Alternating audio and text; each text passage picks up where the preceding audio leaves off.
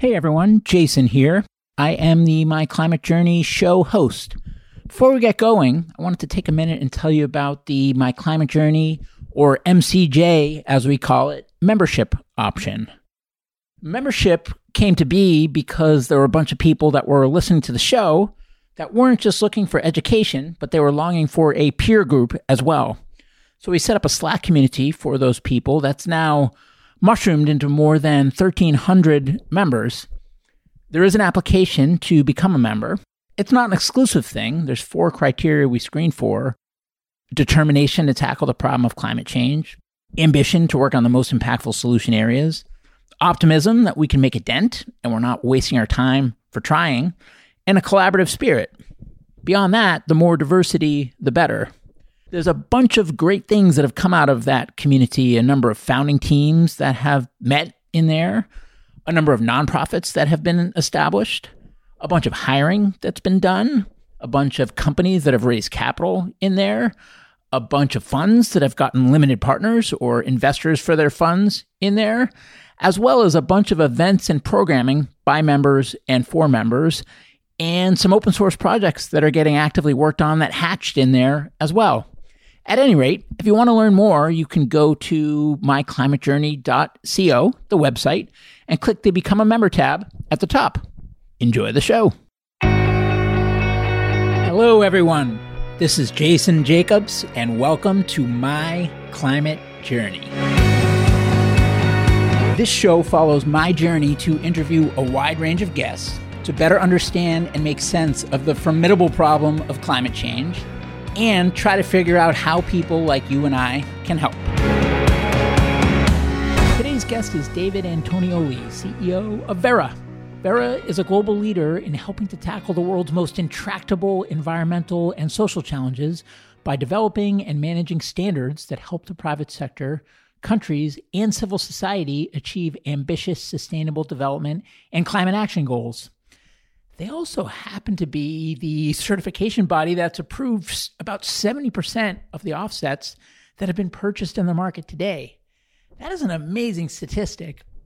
And offsets are such a lightning rod issue, such an important topic.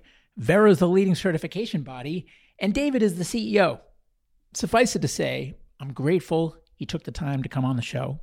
We have a great long-form discussion in this episode. There's almost no topic that we didn't cover in this discussion. I learned a lot from it. I think you will as well. And my hope is that in listening to this discussion, it spurs some meaningful and constructive dialogue, helps build more collective understanding and bridges, and fosters more collaboration, which is what MCJ is all about. David, welcome to the show. Hi, nice to be here. We're with you. Nice to have you. And I told you before we started recording, but I feel a lot of pressure on this one, actually, because offsets and credits and the carbon markets are just such a timely and important topic, especially with, the stakes and the timelines and all the big net zero commitments that, that these big companies are making. And Verra is, arguably one of, if not the most important bodies that kind of sits in the middle of all of this. And you're the CEO. So there's a lot of people that I know are going to be tuning in and listening to every word of this discussion. And I want to make sure that we give you a chance to share your perspective. And I have so many questions, and I have no doubt that regardless of where this discussion goes, I'm going to learn a lot, and our listeners will too. So I just want to start out by saying thank you for making the time to come on our little show. No, thank you. And I really appreciate the opportunity. Hopefully, by the end of this podcast, you and your audience will have a better sense of, what offsets are and how they can actually contribute to the bigger challenge of solving the climate crisis. It is a complicated space, but hopefully we'll try to simplify and crystallize for folks some key elements behind what an offset is, or what a real offset is, and what it means, and how it can actually make a difference. Sounds great. Well, for starters, what is Verra? Talk a bit about the organization and the work that you do. Yeah, so we're a standard-setting body. We're a nonprofit organization based in Washington, D.C., and our job is to essentially certify good stuff, right? So that means we look at, and we're mostly looking at projects, so projects that are trying to create value by investing in good solutions to a variety of problems. Obviously, the problem at hand and our biggest and our flagship program is the Verified Carbon Standard program, the VCS program, and that program certifies carbon credits or carbon offsets. And so we get, as you can imagine, a number of projects wanting to get the certification because at the end of the day, if they are successful in getting the certification, they'll have a credit that has value in the market that a buyer can then buy. So we're, in many ways, the glue that holds the market together. We sit in between the supply side, which are the project developers and the investors investing in projects, and they need to have trust that the rules that they're following actually are going to generate something of value. And then on the other side, buyers, the demand side of the equation, they want to buy something that's of value. So they looking for, again, rules and procedures that have integrity and have credibility and give credibility to the underlying things they're buying. In this particular case, it's carbon credits. In addition to the VCS program, which is, again, our flagship program, we run a number of other standards-based programs. 2 of them help certify or help projects report their sustainable development benefits. One is the Climate, Community, and Biodiversity Standards, and that's exclusively for land-based projects. And the other one is the Sustainable Development Verified Impact Standard. But both of these allow projects to be able to report sustainable development outcomes, specifically in kind of audited, certified outcomes. And we also have run the Plastic Waste Reduction Standard, which is a similar take on the carbon credit concept, but in the plastic space. So essentially, it allows people to go out there and pick up waste plastic that would have otherwise ended up in the environment or is already in the environment, collect it, and either recycle it or make sure it gets deposited in a proper landfill.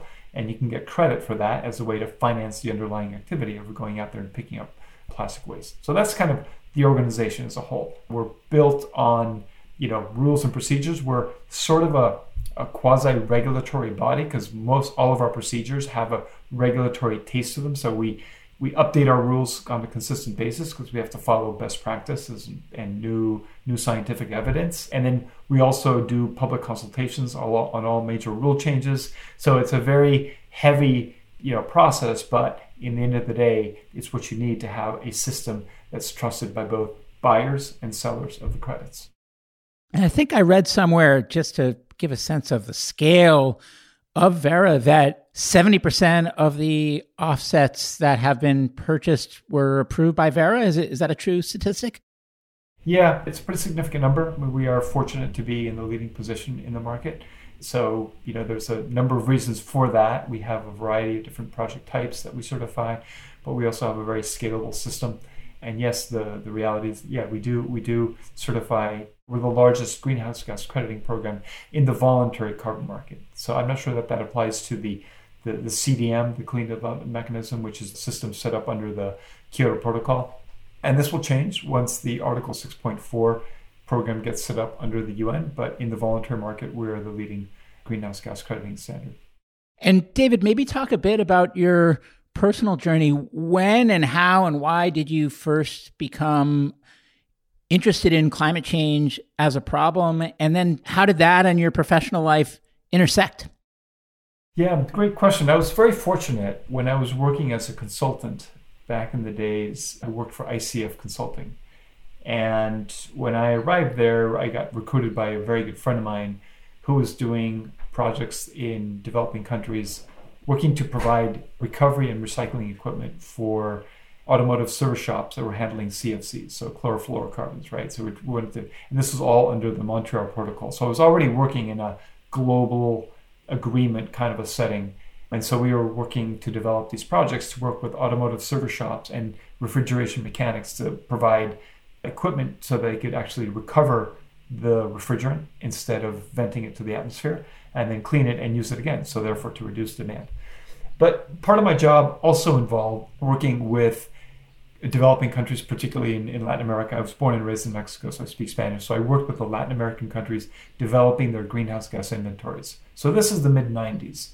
We already knew about climate change, but there was a lot less knowledge about what this was all about, what it meant for the world, even though there were some folks who kind of understood what the long-term impacts of this would be. But countries were starting to grapple with the idea of reporting their greenhouse gas emissions. So I was lucky enough to support a number of Latin American countries developing their greenhouse gas inventories. So that was how I cut my teeth. I ended up being part of an auditing team that looked at one of the first large-scale emission reduction projects. It was a project that invested in, I think, 2.5 million compact fluorescent replacements for incandescent light bulbs in 2 cities in Mexico, Guadalajara and Monterrey.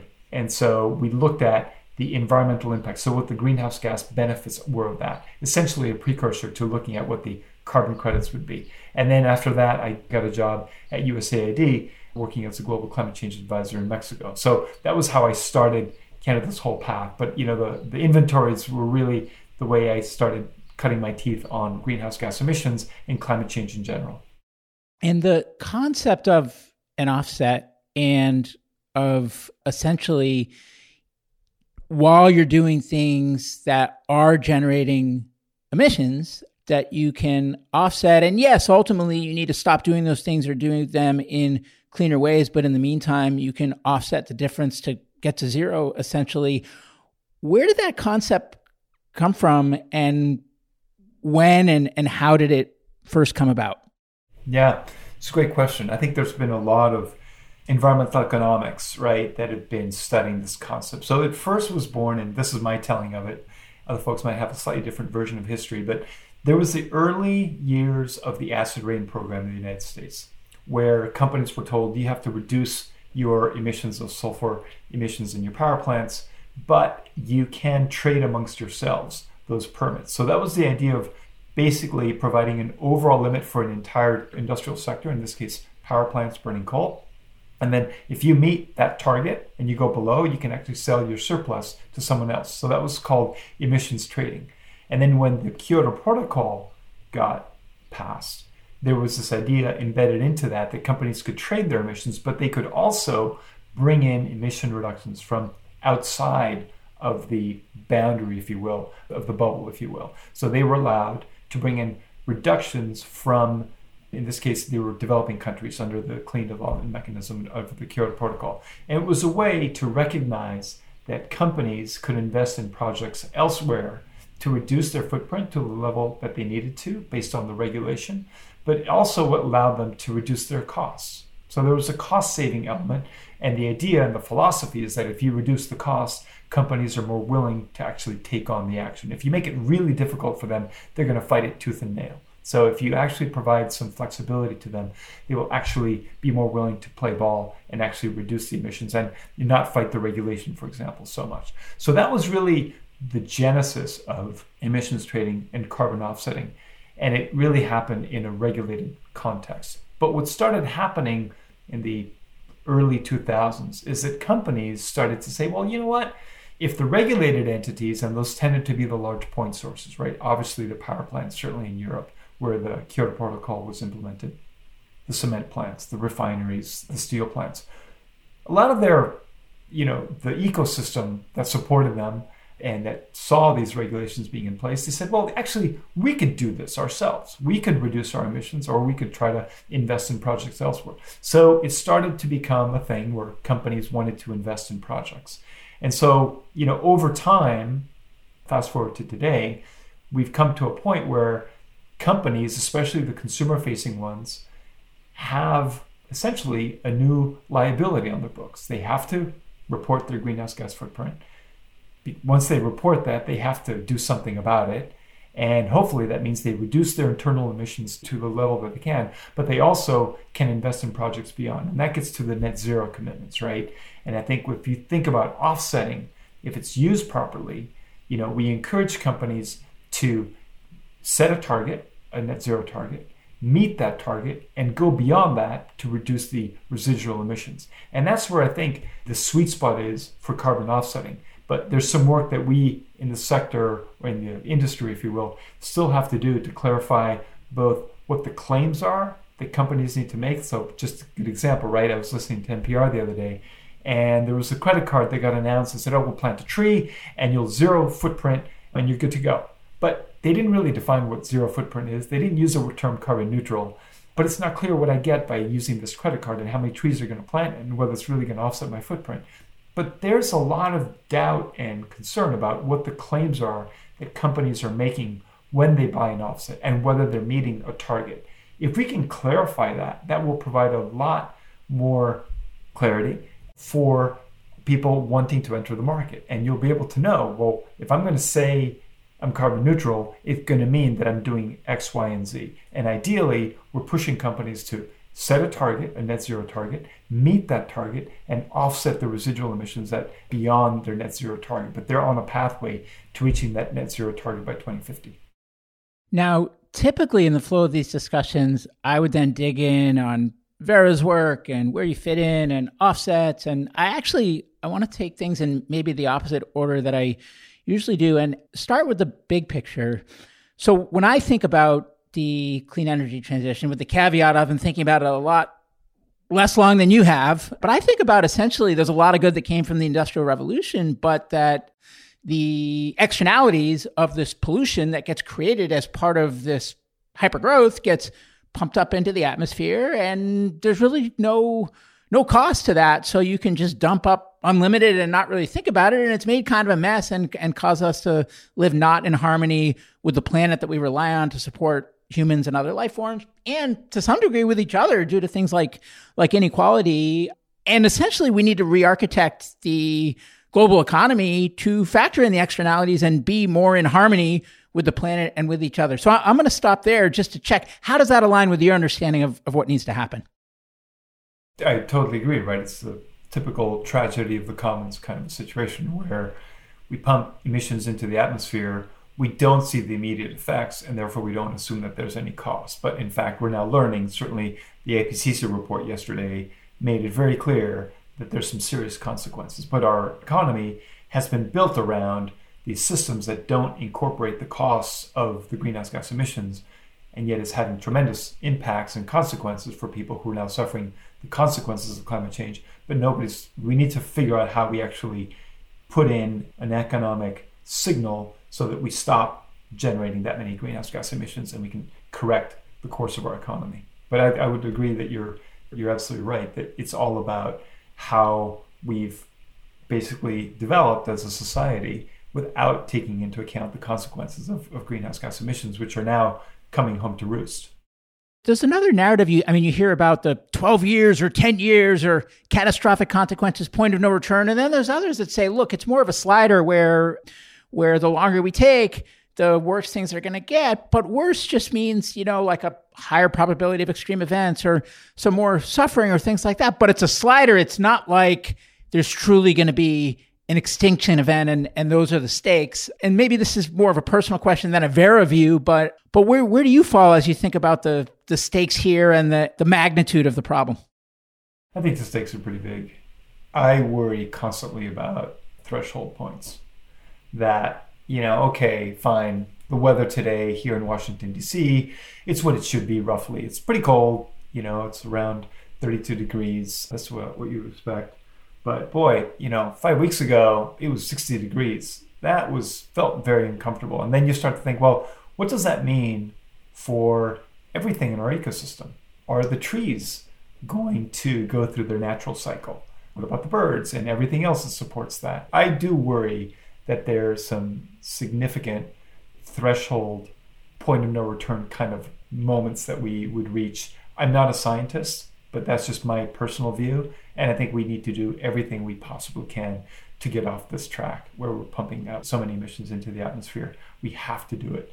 Again, I'm not a scientist. A scientist would be able to provide a bit more clarity, but I think the scientists are saying that, right? They're saying, look, we are in a situation today where we need to significantly draw down, not only stop putting all those emissions into the atmosphere, but we need to start to draw down atmospheric carbon. And we're in a pretty dire situation. So yeah, I stand with those folks who are saying that it's a pretty dire situation.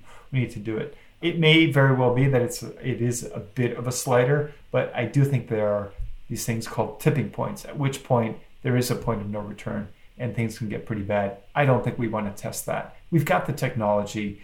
We've got the ability to do it. We should just put it into action.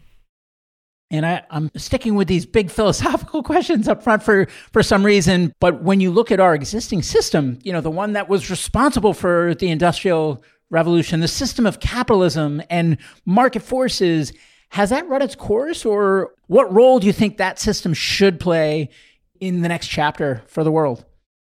So, I wouldn't say that this is an indictment on the capitalist system. I just think the capitalist system is not, again, if we build into the system we have the right measures to internalize externality, in this case, greenhouse gas emissions, I think we can use the system to get out of it. And I think that's really what markets are all about, right?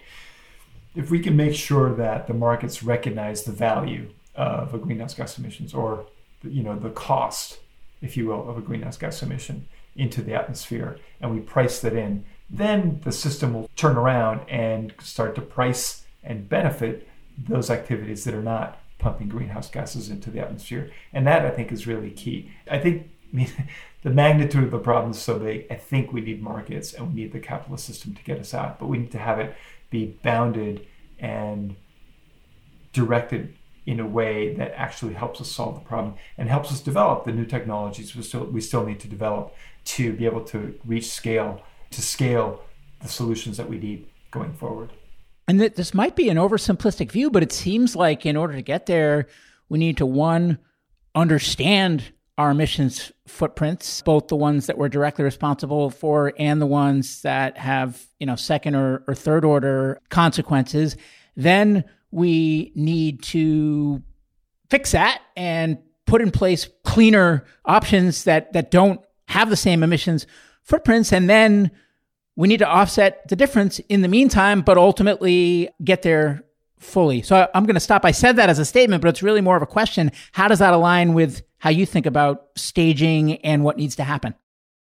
So I think if you go back to the organizing principle behind the science-based targets, right, or net zero targets, we are at a situation today that is unsustainable. We have to move every company in our economy to a net zero target. And that may be 2050, it may be earlier. But basically, you need to start a trajectory from today that gets you down to net zero in 2050 or earlier, if possible. And that means reducing your emissions by 90 to 95% of what they are today over time. It's not going to happen tomorrow. Some might be able to do it, that's great, but it will take time, especially the hard-to-abate sectors will have to take time to kind of move down that curve.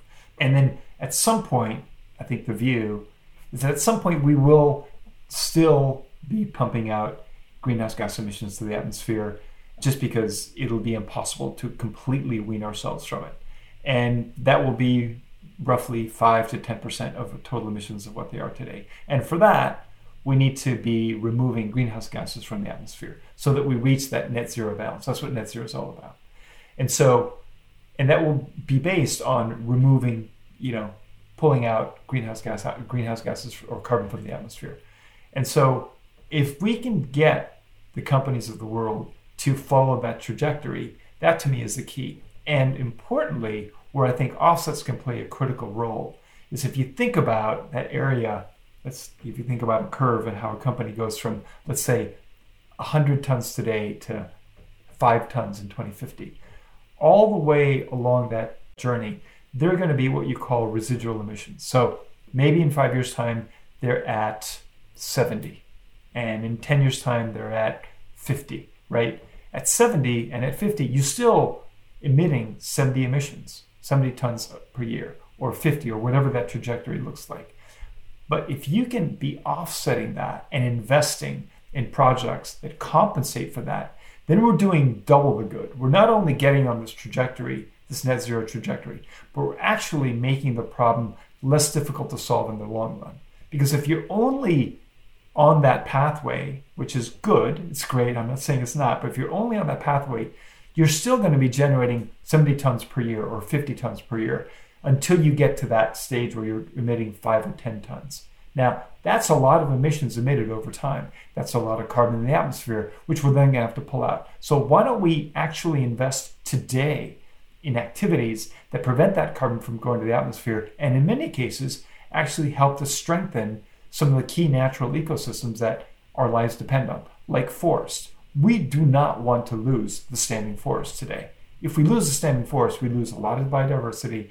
We lose a lot of other very valuable aspects of our world. So We can invest today in what are called natural climate solutions, right? We can also start to continue to invest in other activities that prevent greenhouse gas emissions going to the atmosphere. So there's a lot that you can do beyond just being on that trajectory to really help solve the climate crisis.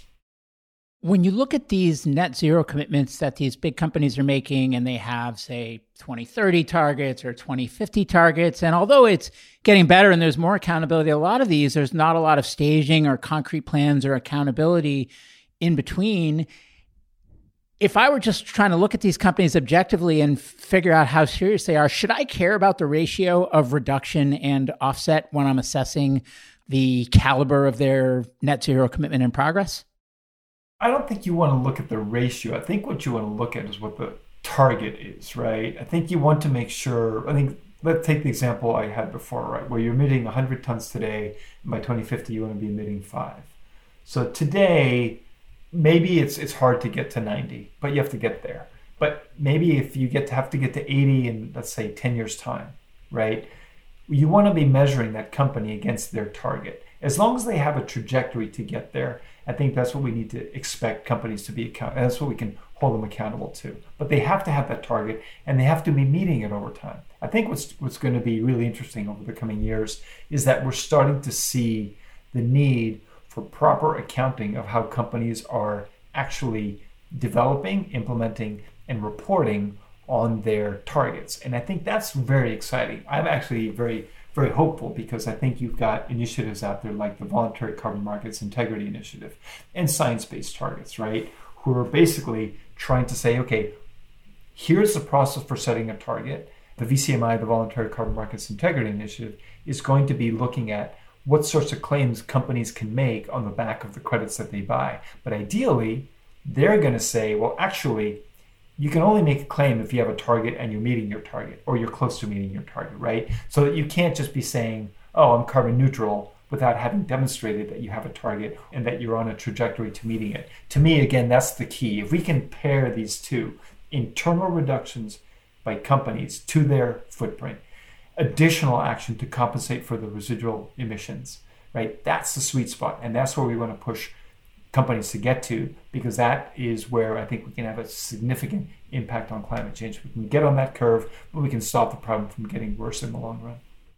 Well, I don't want to put words in your mouth, but what I think I'm hearing, and I'm going to state it back just to test my understanding, but I think I'm hearing that doing the hard work to decarbonize is optimal, but that it's going to take time no matter what, especially in the hard to abate sectors. And in the meantime, it is far better to offset than to do nothing, assuming that the offset is high quality and actually does what it says on the label. Correct?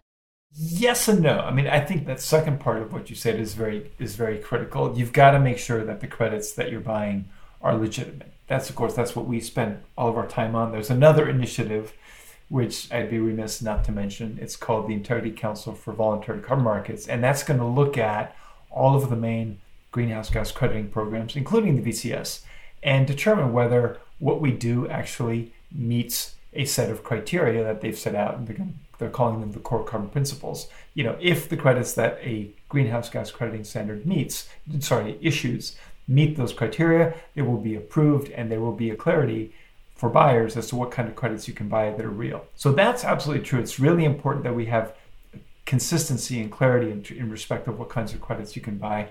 But I think the one thing that I would add as a caveat to your statement is that, yes, we need to offset now, but it shouldn't come as a distraction to doing the hard work of decarbonization, right? And that's where I think offsets have had a challenge in respect of how they're perceived in the marketplace. People feel like, oh, a company is just going to offset their emissions. They're not going to do the hard work, and they can claim carbon neutrality. I think that's a real risk for the market, that we need to make sure that companies are not doing that they are doing the hard work to reduce their internal emissions, and that they're using offsetting as a final step to reduce their residual emissions. And I think it's true, right? If companies are only offsetting, I think that doesn't do a service to society, because, we can't offset our way to the solution here. Offsetting is a great thing if done in the right context, if it complements internal reductions by companies. And if we can get to there, like I said before, that to me is a sweet spot. And when I look at the offset landscape, it seems like the key stakeholders, you've got the buyers, or the big companies, or others, or could be individuals for that matter, but that are looking to offset their emissions in some form. You've got the project developers who are actually producing the projects that could be potential offsets or credits. You've got the brokers, and then you've got the certification bodies in the middle. Did I miss any big ones, or is that the landscape? Yeah, that's essentially it, right? On the project developer side, you've got a lot of investors, right? So you've got a project developer, but the project developer has to get money from somewhere to be able to invest in that project. So you've got a lot of folks providing early investment into those projects. Now that can be in the form of, I'm going to get some credits at the end of it, or it could just be investment as a business practice.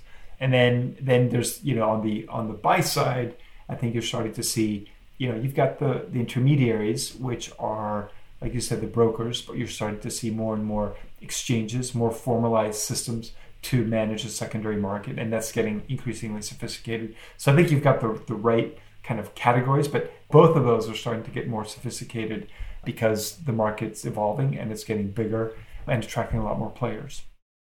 And historically, what are the key buckets in terms of types of offsets? And then what trends are you seeing in terms of the types of potential offsets? And what I mean there is, it could be avoidance, it could be removal, what types of projects are out there? And then are the certification bodies like Verra, is it one size fits all that you can certify any kind of project, or is it that certain kinds of certification bodies are better for certain kinds of projects? Yeah, it's a great question. There's a few in there. Let me try to take them. I do that. I want to get better at asking one question at a time, but my mind, it's just, I'm like a kid in a candy store. I can't control myself. Right. I'll try to answer those. To the first part of the question, there are a variety of different credits out there. I mean, if you think about the trajectory of markets, what we've seen in our system is that in the early days of the VCS program, the majority of the credits and the projects in the system were renewable energy projects. And that's because at the time, renewables weren't common, and so we credited a lot of them. But in 2019, we said, actually, we don't believe that grid-connected, larger scale renewable energy projects are additional. And that, I'll try not to add lingo to the podcast here, but that is the one, if you bear with me, I will introduce that concept because it's really key to carbon markets. And essentially, by a project being additional means that it wouldn't have happened without carbon finance. And because you're going to use that outcome of that project to offset another emission, you really have to demonstrate that carbon was a key driver in making that project happen. So in 2019, we decided that grid-connected renewables were no longer additional because basically they can stand on their own. Now, we still allow them in least developed countries because the conditions there are particularly challenging, but all of the countries, we don't allow them anymore. So we no longer credit renewable energy projects in most countries. And that means that that project type has now started to be a lot less important, certainly in what we certify. Now, back in 2010, one of the big innovations that we did was to support and bring into the carbon markets natural climate solutions. So forest conservation, forest restoration. Now we're starting to see a lot of work in the agricultural sector. So we really thought that these systems could leverage carbon finance to actually achieve some important goals. And the way it's played out is that, so we addressed some of the key challenges that people had in respect of these credits. And so I'll mention two of them. One of them is permanence. So the idea being, if you plant a tree or you conserve a tree, that tree can catch fire, it can be cut down, and the carbon stored in that tree can end up in the atmosphere, right? So that's a risk that all of those projects face. What we did is set up a system to create a rule that would require projects to set aside a certain percentage of the reductions they achieve. Now, if you imagine you're going to plant 100 trees, you have to set a certain percentage of that carbon you've stored into what we call a buffer account. And so that buffer account, we can call on it whenever a project that does suffer a reversal, meaning that the trees get cut down, we can back it up and make sure that the credits that are in the market are legitimate. So it essentially works as an insurance pool. And as a project developer, you have to pay into that pool, percentage of the reductions you achieve. And so that was a way to address the permanence issue. And it's worked really well. And so we've seen quite a number of projects that are conserving forests. Now, with the drive towards more removals, we're starting a lot of interest in removals projects. The other challenge we addressed was the issue of leakage, and this plays out particularly in respect of forest conservation. The fear was, if you protect a patch of forest here, well, the drivers of deforestation are just going to go next door. So there's actually a set of rules that requires projects to measure leakage in the leakage belt around their project and to discount it from the emissions reductions that they achieve. So we were able to put in place systems and rules to address these concerns, and we were able to bring these credits into the market and make them fungible with everything else in the system. And that, I think, is a real value that basically at the end of the day, when you have a VCU, which is what we issue, a verified carbon unit, it counts for a ton of greenhouse gas emission, whether it's a reduction or a removal. So there's a number of different project types. Those are very popular now, the nature-based solutions. We're starting to see a lot more in what's called the blue carbon space. So, areas that, abutting sea and land. So mangrove restoration, mangrove conservation. There's a couple of, very interesting project types being developed there. We're starting to see some more work in tidal wetlands. So kind of the wetlands, ocean, blue carbon is a very exciting space. And there's now an increasing interest in removals, as I mentioned before, because I think in 2050, we will have to have a huge store of removals projects happening. So we're starting to see some interesting movements in terms of direct air capture, some technological removals. And so to answer the last part of your question, I think one of the things that the ICVCM is going to do, again, that's the Integrity Council for Voluntary Carbon Markets, is to set up a system where you can label or identify what kind of credits you're getting. So is it a removal or is it a reduction? Is it a nature-based solution or is it a technological solution? Do you have sustainable development reporting as part of that? So you'll be able to kind of identify what kind of projects they are so that you can best identify and meet your needs as a buyer. So a lot of companies prefer projects that are protecting forests, or a lot of companies may prefer more technological solutions. So you'll be able to identify what those are and be able to choose the ones that you want. When it comes to purchasing, if I'm a big company and I've got a net zero commitment, I just want to be able to say that I'm making as much progress as I can towards that commitment. So if quality, for example, isn't factored into how I'm doing against that commitment, I'm just going to go for the lowest cost because then my dollars or whatever unit of currency I use stretches the furthest, and I can show the most progress and look like a hero, and my stock price gets reflected and I get my bonus, and the cycle continues. What incentive do these big companies have to care about quality? And if they don't, how do we get them to care more? So that's a great question. And I think that's really, again, part of why the ICVCM is going to be so important, because it's going to make sure that the credits that it blesses meet a certain threshold of quality.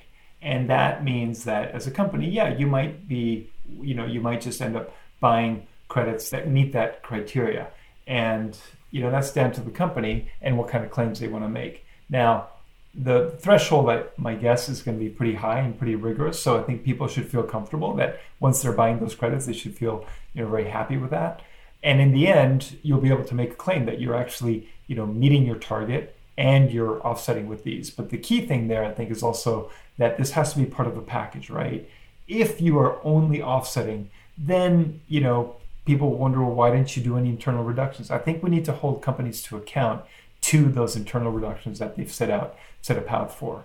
First of all, obviously, they need to set a pathway for achieving that net zero target, and they need to be demonstrating against that they're actually meeting that target. And beyond that, then they're offsetting. And I think once you've met that and you have a target, you're meeting it, and you buy credits, I think the concern about price won't be so much, because you'll have this system under the ICVCM that will bless the credits that are legitimate. But companies will always have an incentive to line their interests along with the project types, right? So, for example, again, I mentioned it before, companies want to have project types that resonate with either their staff or their clients or their consumers. And there's a number of different ways that you can slice that. But I think what we've seen in the voluntary market, actually, which is interesting, is that we've seen companies be very concerned about quality because it is their reputation on the line. So they will have a strong interest in making sure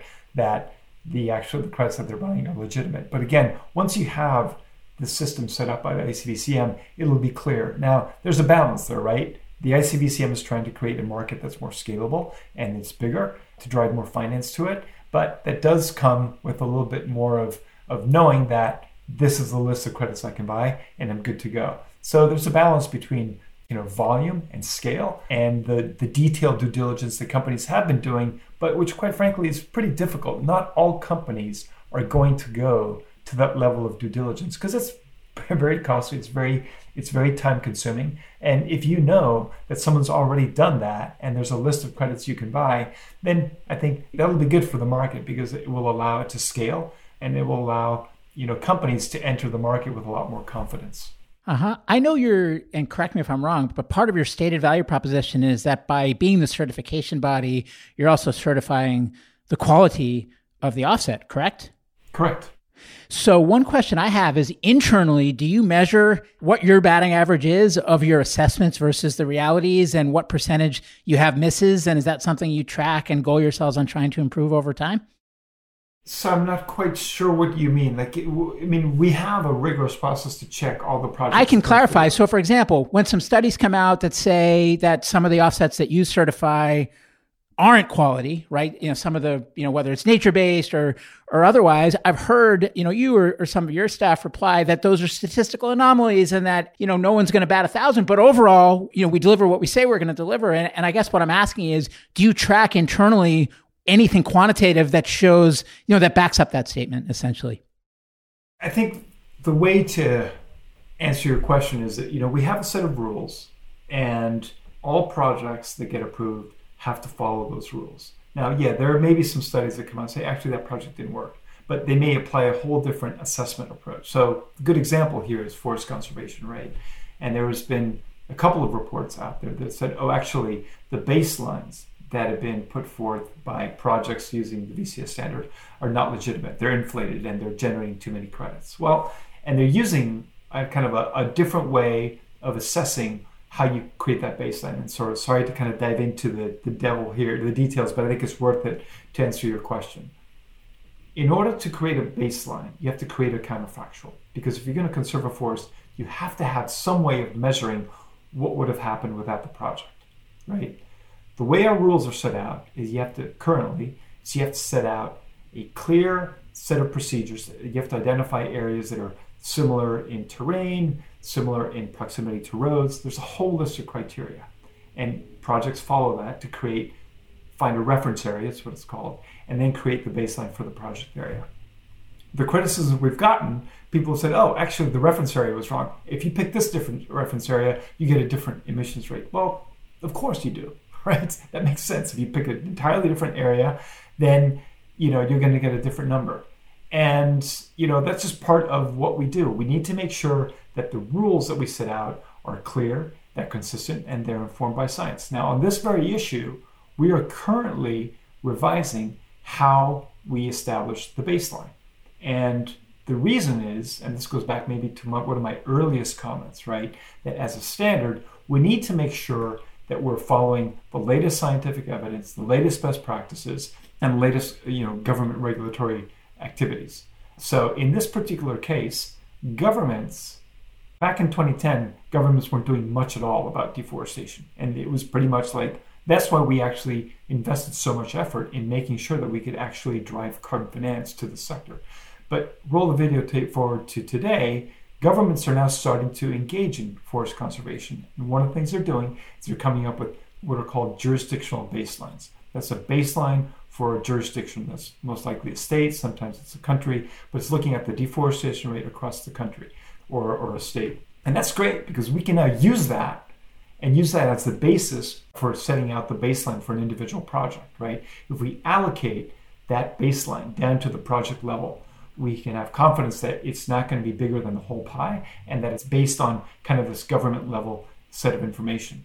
Now, that's what we're moving towards, and we're requiring projects who got developed in the early days, we'll require them to use these new rules. And I think that's all part of the approach where we need to recognize that this market is constantly evolving. Our rules have to be dynamic. They have to change with the circumstances. And again, we have to have a regulatory approach where we say, okay, guys, here's the new approach. Here are the new rules, what they're going to look like. We do a consultation, we get the feedback, and then we provide the new rules and we give people a grace period to fall into those rules. But it's not like someone's going to come and say, oh, your projects are wrong, throw them out the window.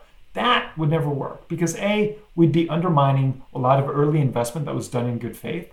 And we need to be conscious of the fact that we as a standard need to keep our rules updated over time so that projects can be brought along and continue to do the good work that they're doing. But to think of the world as being black and white, I think is just not helpful. And I think, there will be studies out there that say, you missed the beat, whatever. That's fine. We take all of that information and incorporate it into our rules as we go forward to make sure that our rules going forward are legitimate and follow, again, best practices, scientific evidence. And the point about regulatory developments was really important. The very first question we ask a project is, are you required by regulation?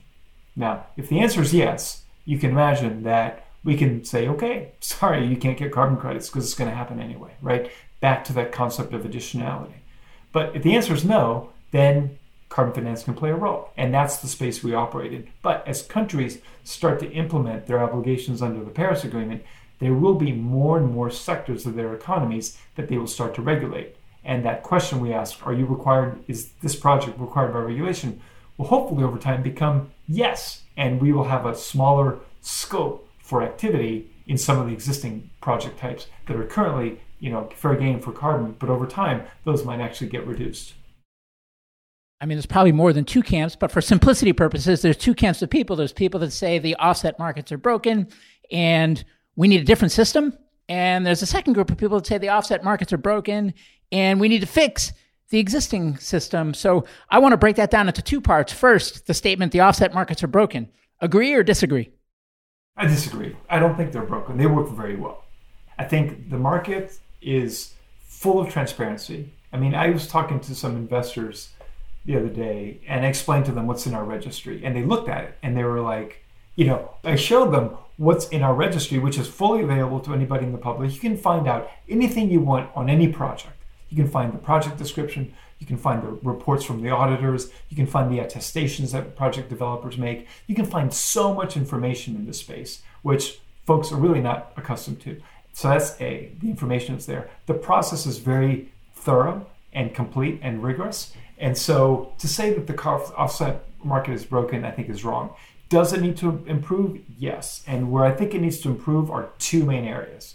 One is it needs to provide a clear sense to the market as to what counts as a legitimate credit. Because right now, there's a number of different offsetting systems out there that some of which are and some of which are not that legitimate. I would argue that, the VCS, along with the gold standard, the Climate Action Reserve, the American Carbon Registry, and some of the major greenhouse gas crediting programs are all legitimate. They all have the fundamental elements of a program, which includes a standard, rules on who can audit, rules for developing accounting methodologies, and a transparent registry. I could go into deeper on those, but pretty much that's what you need to look for. And I think that's what the ICVCM will be looking for.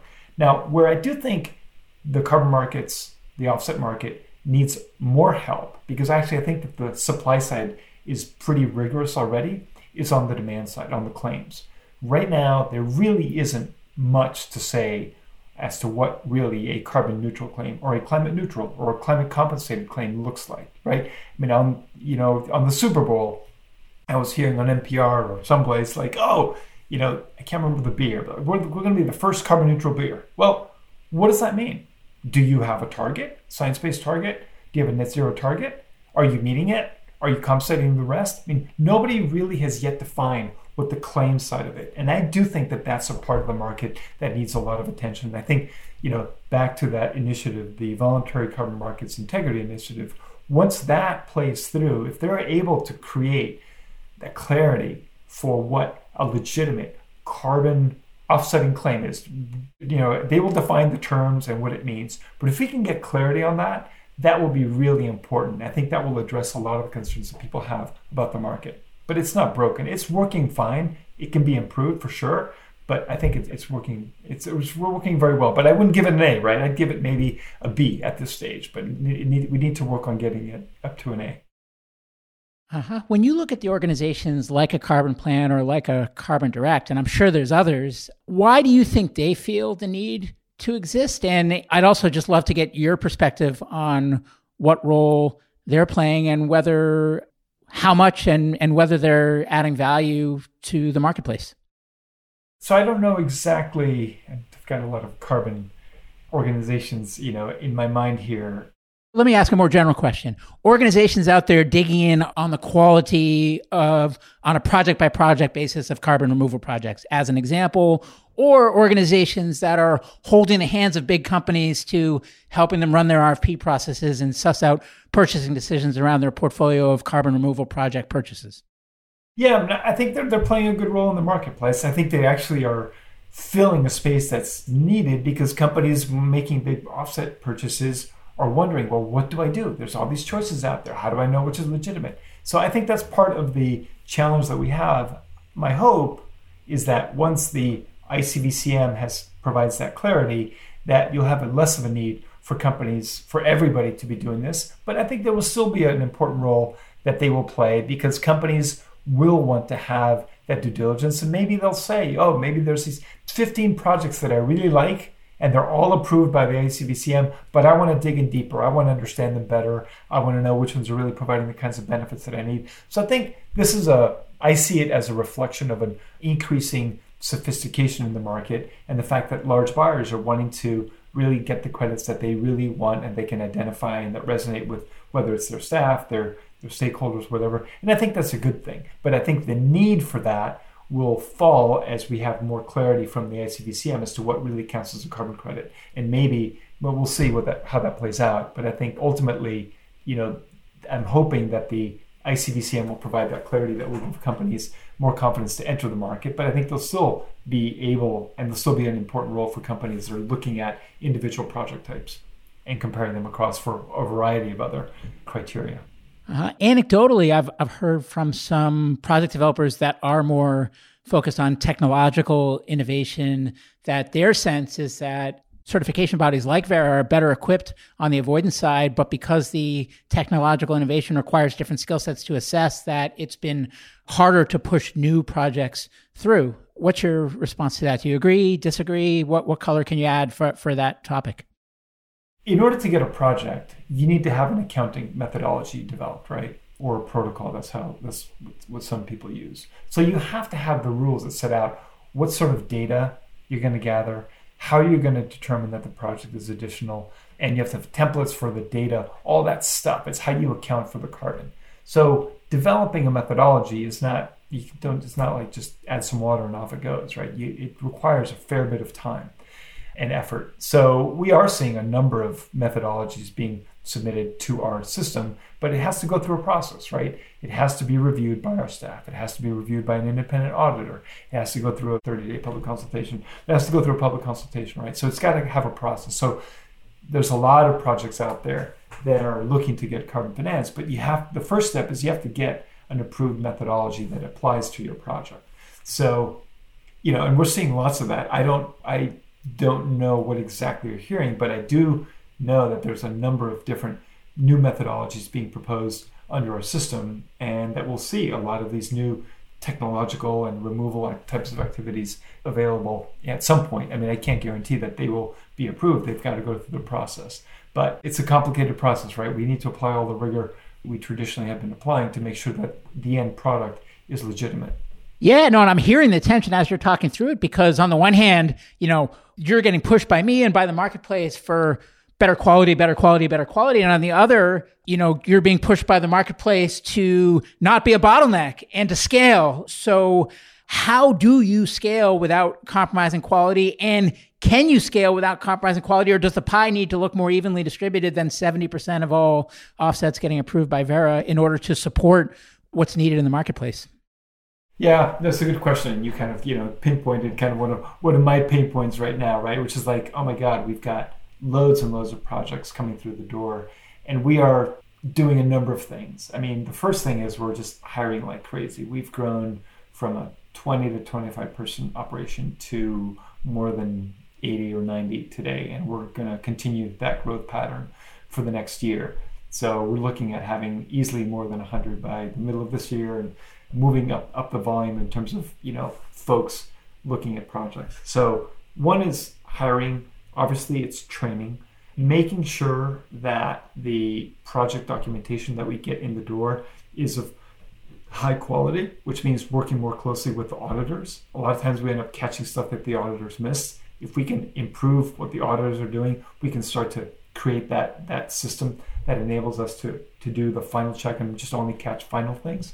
We need to work on that. But the other thing we're doing is building out our IT systems, both to track projects, but also to digitalize the entire project development process and the MRV in the long run. So if you can imagine what happens today, you prepare a document, it's a PDF, you submit it, someone has to go through it, check, all the different sections, and then at some point it gets approved by the auditor, it comes to us, we check again, and then at some point it gets uploaded. But that's a fairly inefficient and somewhat antiquated process. So what we're trying to do is we actually have a working group on this, is trying to get the methodologies automated or digitalized. So you will then, instead of submitting a PDF document, you'll submit all of your information through an electronic platform. That means putting those methodologies on an electronic platform. You'll submit the information. It will be much more readily available. It will be much more immediate, and we'll be able to search for things more readily, right?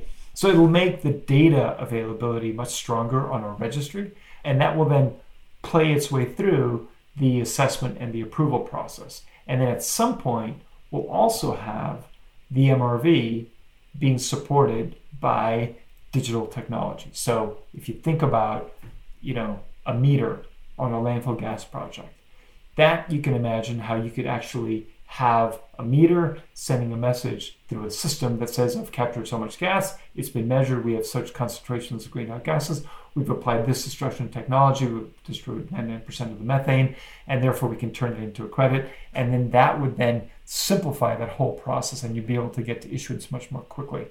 That's the kind of thing we're trying to include in our registry and the whole functionality. That I think is going to allow us to move a lot more projects through the system. Once we add the staff, make sure the auditors are doing their job, and that we make sure that we have the IT systems to support that. But that's kind of that's high level what we're trying to do to make sure that we handle all of the volume that's coming through. So we talked before about big company incentives around net zero commitments and what things they need to get pushed on and stuff like that. I want to take that same lens when we look at Verra for a moment, where you talk about needing to keep up with the demand and needing to scale your systems and processes. And in order to do that, it takes resource. In order to take resource, it takes people and it takes budget. In order to get budget as a nonprofit, it takes funding. So I'd love to understand better incentives and what it takes to make sure that you have the capital that you need from a donor standpoint, and what incentives you set out internally to drive the behavior that's desired from the team and across the organization. Yeah, no, great question. So we have a fairly straightforward funding system. We generate our revenues by applying fees to users of the system. So if you want to register a project, you have to pay us a fee. That ends up being a deposit or a credit against your issuance fee. But once you start to issue credits, then you pay us a fee, and it's a flat fee. It reduces for volumes because, once you start to generate large volumes, then we don't need to be generating that much revenue for big volumes. So there's a sliding scale. And that's what keeps the lights on. So we're fortunate that we have a system that actually is self-regulating. And, the incentive is if we end up doing bad quality work, eventually those issuance requests will dry up. So we have a strong incentive, and we reinforce this through our internal management systems, that we need to make sure that the credits that we're issuing are high quality, and that we're providing a kind of a thorough review of all the projects in the system. And we provide internal trainings, oversight, and you can imagine there's a set of hierarchy decisions that get made as a project goes through the system. But it's about making sure that the whole system is working, not only from the auditors, but also our internal systems are built to make sure that we're providing credits we're issuing credits that are of high quality. when you look at the scale that's required, a lot of that, I think, and correct me if I'm wrong, is predicated around the voluntary market continuing to grow the way that it has been or even accelerating. How far do you think the voluntary market can take us? How important is the compliance market? And what will it take to get compliance to play a bigger role if you believe that it should? So I do believe that it should. And I think in many ways, when I first started this job, back to kind of the personal story, when I took it in 2008, I literally thought this was a 5-year job. I thought, the markets will be regulated. The Obama administration will actually, pass climate change legislation, and, the voluntary markets will be a thing of history, and we'll be able to turn the lights out, close the door, declare victory, and move on. Unfortunately, that has not happened. The governments of the world have not stepped up at the rate and the level that we need. So I am a strong, strong believer that we need comprehensive, regulated greenhouse gas controls throughout the economy. And the faster that happens, the better. We are not about trying to create this big organization that's actually going to, exist forever just because governments aren't doing their job. And going back to another point I made, if you can imagine, if governments actually step up and start to regulate a greater part of their economies, you start to reduce the scope for voluntary action. So there's a natural kind of decline in the work that we do built in if we actually get on top of the problem. And that's great. I mean, we totally welcome that. We're fully supportive of that.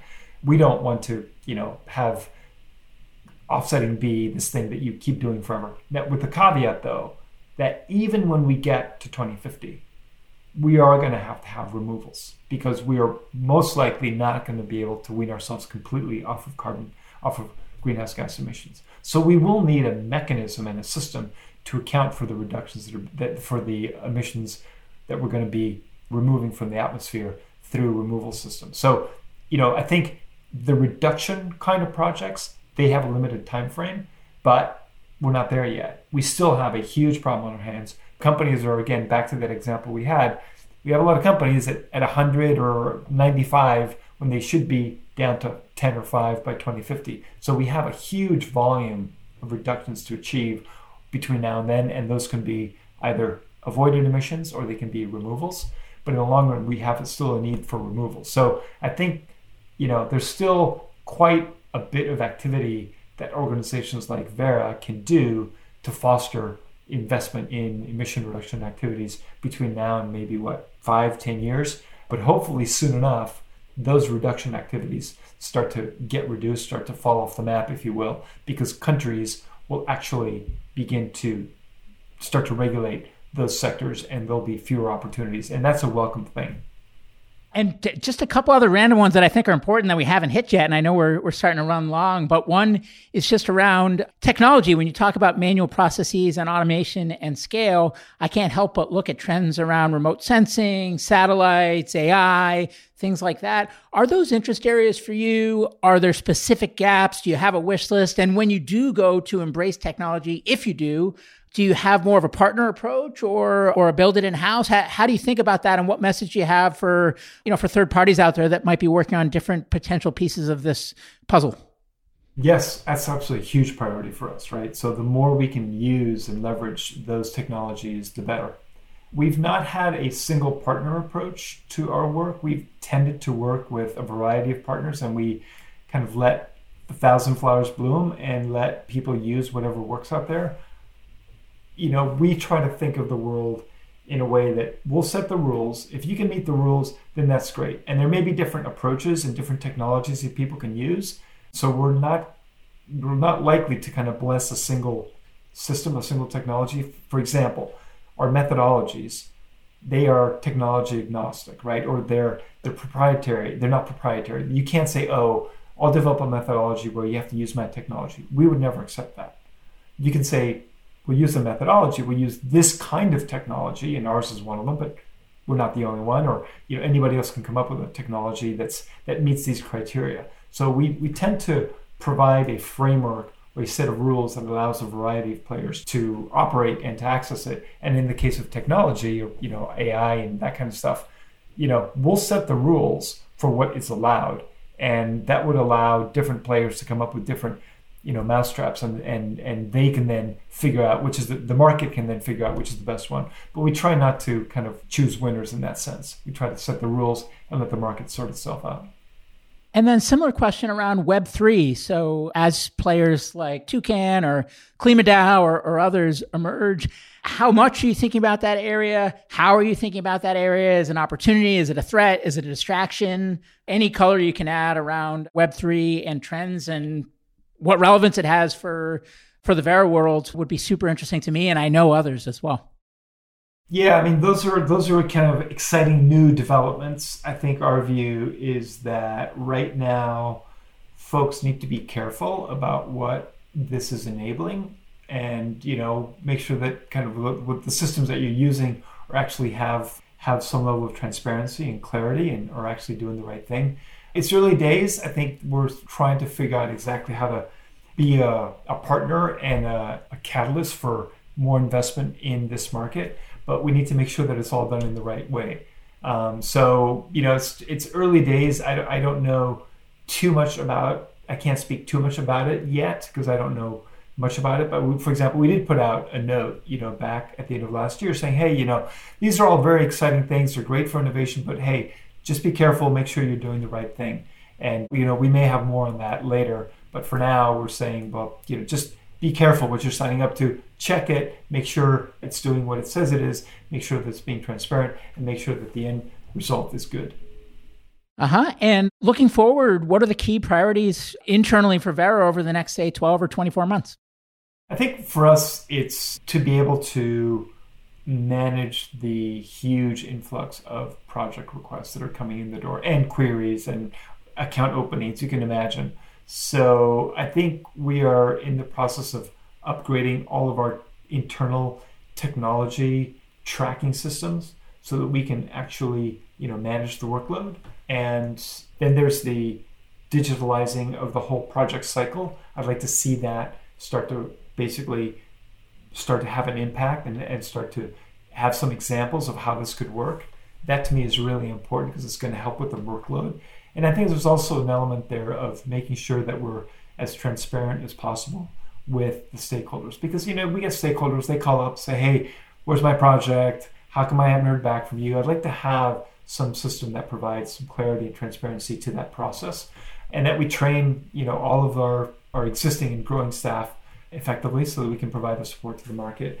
But to me, it's really about that. There's a few other kind of internal changes we're making to the design of the organization. So, we're looking to hire a managing director, and that job is out, posted publicly. And we need to have we're looking for someone who can help us integrate the different parts of the organization and allow me to do some of the other work, because I can't be external facing, doing this kind of stuff, working with the board and managing the details of the organization. So, there's some interesting internal changes that we're doing. We're looking for a chief communications officer, for example. So, there's some changes we're doing because we're growing from a small organization where, we all knew each other. We all could know what was going on because it was a pretty small group of people, to now where we're going to be more than 100 people. We need to have much more kind of clear business processes to make sure that we're all in touch, that we're actually processing things properly, but that we're all keeping up to date on kind of what's happening. And that requires systems and kind of, operational excellence that we need to build out. So that I would say kind of priorities are, let's make sure that we actually build out the organization, that we build out the ability to kind of respond to all the projects. We're also embracing all these new technologies, whether it's from the digitalizing the methodologies to kind of doing the whole digitalizing and automating all of the project flow through the project review and approval process, but also the MRV, which you mentioned. And then what about stuff that's outside of your control? If you could wave your magic wand and change one thing that's outside of the scope of your control that would most accelerate your progress and the broader progress towards the mission of the organization, what would you change and how would you change it? One magic wand? How many ways do I get? I mean, if you have more than one at the tip of the tongue, let's hear them. So the first one would be, let's get governments to step up. That would be number one. That would actually solve the problem. And in fact, it might mean that we could reduce our operations, and that would be fine with me. I mean, I fundamentally believe that if government stepped up to the level that we need, there may not be such a need for the voluntary market, and that would be fine with me. So that would be number one. Number two, considering that that's not very likely to happen, is I think we need clarity in respect of the claims that are made. I really think this is important. And this market has now existed for roughly 20 years, and there's still confusion about what carbon neutrality is, what compensating my footprint means, etc. And that is a really, really critical thing. The thing is, as soon as we have clarity on that, I think people will start to identify, what it is that companies are really doing. And I think part of that, sub-wand, if you will, is we need to have systems to enable companies not only to make and set their net zero targets, but a way for them to report against those targets. Those really don't exist today in a very incipient stage. So I would like to see that happen, because that's going to allow us to be able to separate the companies that are really on the track, making that progress, making those commitments and making that progress from the ones that aren't. And I think that's critical. That's where offsetting will really have tremendous value. And then, those would be the ones I would say. I mean, a third one would be this idea of, what the ICBCM is doing, which is set out what are the legitimate and the carbon credits that are real, that hold water, that are real. I think that will help the market a lot. And who do you want to hear from, if anybody, and how can listeners be helpful to you and to Verra? For me, understanding what people are hearing and seeing and perceiving in the market is really important, especially now that we're kind of all pretty much at home. It's hard to get a sense of what the real zeitgeist is out there on this. I mean, I do understand that there's a fair bit of concern about the market. I mean, your question I thought was interesting. Is the market broken? There's probably a lot of people who feel that. I'd be curious to hear from people if they really do believe that it's broken, or if the changes that are being made make sense. So that, to me, I'd be curious to hear, whether the things that I waved that magic wand for, if those make sense. I mean, that's my perspective. I'd be curious to know if that kind of resonates with people. Yeah, so typically I end this by saying any parting words, but I actually want to ask something more targeted in this case, and that is for the people out there that say offsets are just a distraction that enable people to just status quo, business as usual, and keep right on emitting, and they need to go, they're in the way, and they're not just neutral, they're actively harmful. What do you say to those people?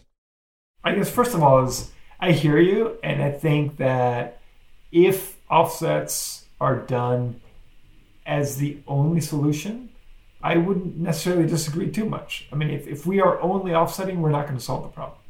So offsets have to be part of a bigger solution. They have to be part of a company that is taking on the target, working to meet that target. And then if you are then offsetting, then it can really be a game changer, because we're going to prevent a lot of bad stuff from going into the atmosphere. We could actually help preserve a lot of beautiful, pristine natural ecosystems, which are very valuable beyond the whole carbon space.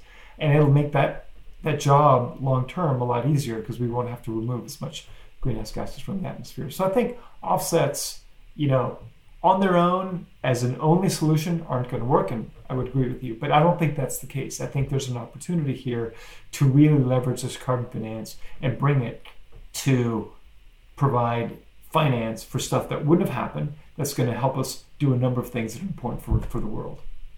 Great. Well, David, this has been amazing. This discussion did not disappoint, and I'm sure it's going to spur a bunch of interesting and valuable dialogue too. And one hope we have both for this discussion and just for MCJ in general is that it breaks down barriers and helps humanize people that might be behind faceless organizations. And as you said, in this world of Zoom work and everything, I think that's important. And also just clear up misconceptions and start to build bridges so that foster more collaboration, since a lot of the people that are out squabbling actually have the same goals at the end of the day. And if they could work more closely together, then we all win.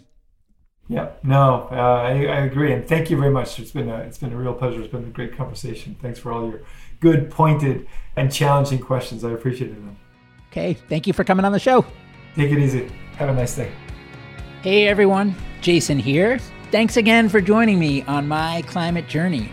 If you'd like to learn more about the journey, you can visit us at myclimatejourney.co. Note that is .co, not .com. Someday we'll get the .com, but right now, .co.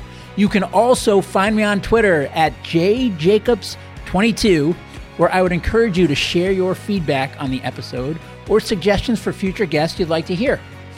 And before I let you go, if you enjoyed the show, please share an episode with a friend or consider leaving a review on iTunes. The lawyers made me say that. Thank you.